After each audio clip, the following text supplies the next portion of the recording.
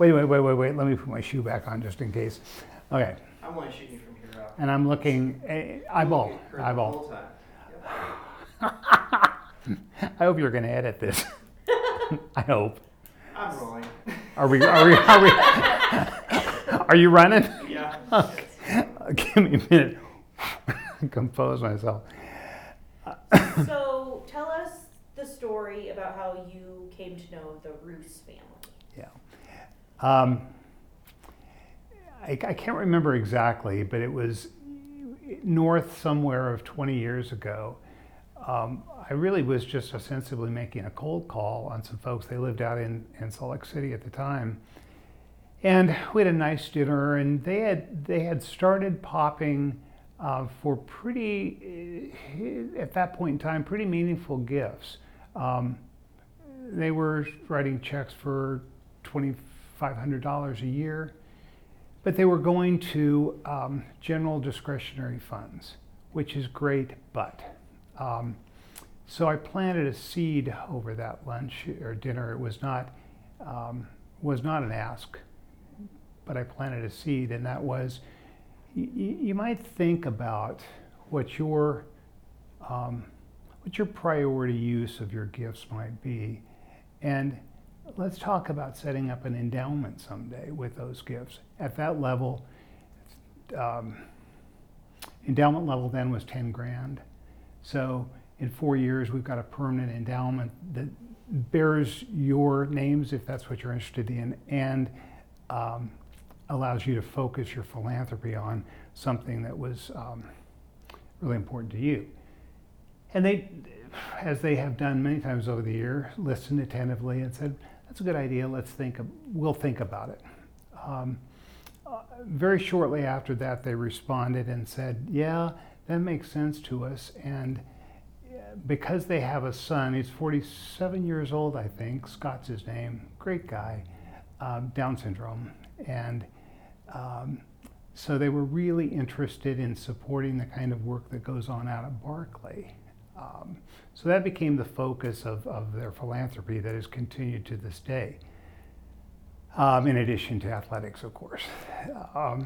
They meandered around the country for a while, and eventually he retired and landed in Loveland, Colorado.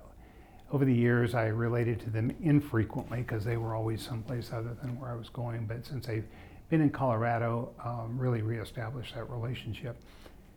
And over the years, they continued to support that scholarship fund at Barclay, and interestingly, the numbers kept getting bigger every year.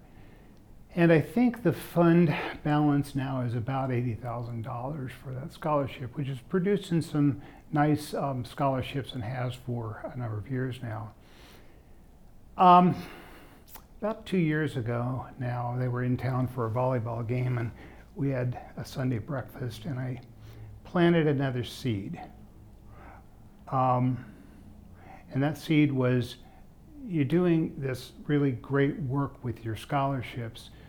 The other priority one for the foundation and the university is faculty support. Student support, faculty support go hand in glove in terms of priorities. And along the way, they had made an estate gift that we knew of that was $250,000. And I said, based on what you've already done, that scholarship fund is really self-sustaining. I mean, you could put as much money into it as you wanted to. What would you think about taking your annual gifts, redirecting them as expendable gifts, but to fund a faculty position and backstop that faculty position with the estate gift? Yeah, that's a good idea. We'll think about it. Along the way, and I was remiss in saying this was not a solo effort on my part. There were lots of people that were involved in this from almost the beginning. Because the gifts have resided under the College of Education and Human Sciences, Jane Haney, got to know them very well as well. We got them involved with folks out at Barclay on a far more personal basis. But after I made that pitch over breakfast that Sunday morning, the next day, I think it was Monday, the next day, they called back and said, "Yeah, we really like your idea, but we don't think that $250,000 is enough to support the faculty position. So we've made plans, we're going to make plans to leave $500,000. It was exactly 1 day later that they called back again. We've rethought this again. We're going to include the University of Nebraska Foundation and our fund in our estate plans for $1 million. So the point of telling that story, in my mind, has little to do with zeros. It has a great deal to do with a very long-term relationship that began with very modest. It was, their gifts were lovely, but relative to where they're at now, they were pretty modest. Planting a seed of an idea, understanding what drives them. Chancellor's discretionary funds are great, but their passion was Berkeley. And nurturing those relationships from campus side, from our office, the multiple people that are involved in producing reports and all of those kinds of donor activities that are important to them. And then it was just the right time to ask them if they would be willing to step it up. I'm not convinced that they're done, but the other thing that happened was that there were lengthy periods of time over this journey where they got comfortable with where they were at.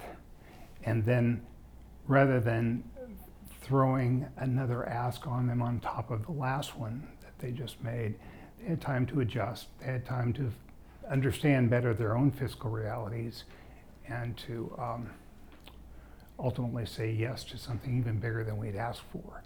So, are they done? They're pretty young. I don't know that they're done, but I know that they will continue to be very good friends of the University of Nebraska Foundation, and the next steps are, once that faculty position is secured, the person's been hired, then I intend to, in every way I can facilitate, to make their professor their new best friend. So. Look back at that relationship and that experience, and you being here for quite a while at the foundation. If this were to be shown to someone, a group of people who had just started, maybe development officers, maybe in gift planning, maybe in gift processing, maybe in legal, what would be 1, 2, or 3 things you would say, pieces of advice or tidbits you would offer in how we all touch the donors that we work with? Yeah, I can answer that best with my development hat on. But that's a no-brainer. Learn, it takes a while, but learn to trust your instincts. These are human beings just like we are. They have real lives and real issues and real joys and real sorrows just like we do. But trust the fact that you probably wouldn't be in front of that person in the first place if they were not interested in the mission of the University of Nebraska.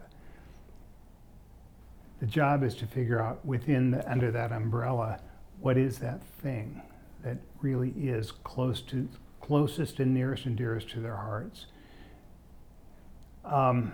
There's no formula. There's absolutely, as different as every person on this planet is, there's no formula.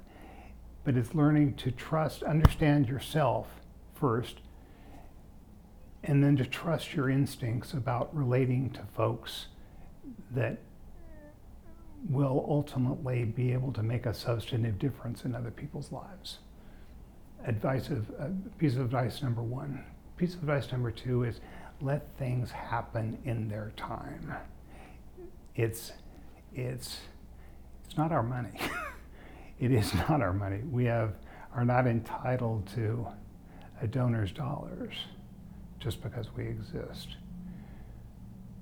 Take the time necessary to let the relationships gel, because at the end of the day, whoever it is that is relating, whether it's someone like me in their living room, or someone over the phone answering questions, or someone that's preparing and sending fund reports and expecting to get the phone calls back if that's necessary.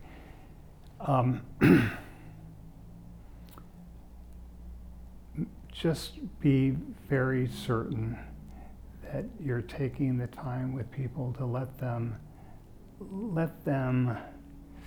God, this is terrible. I'm just drawing a blank in the middle of this whole thing, and you are going to cut this out. But it's all about timing and giving people the tools that they need to understand the options that are available, and maybe most importantly at all, at the end of the day, they deserve the right to experience the difference that their dollars have made in some sort of a tangible way. Maybe that's as simple as a fund report. Maybe it's not that simple. Maybe it's having lunch with a student whose lives have been transformed because of their gift. So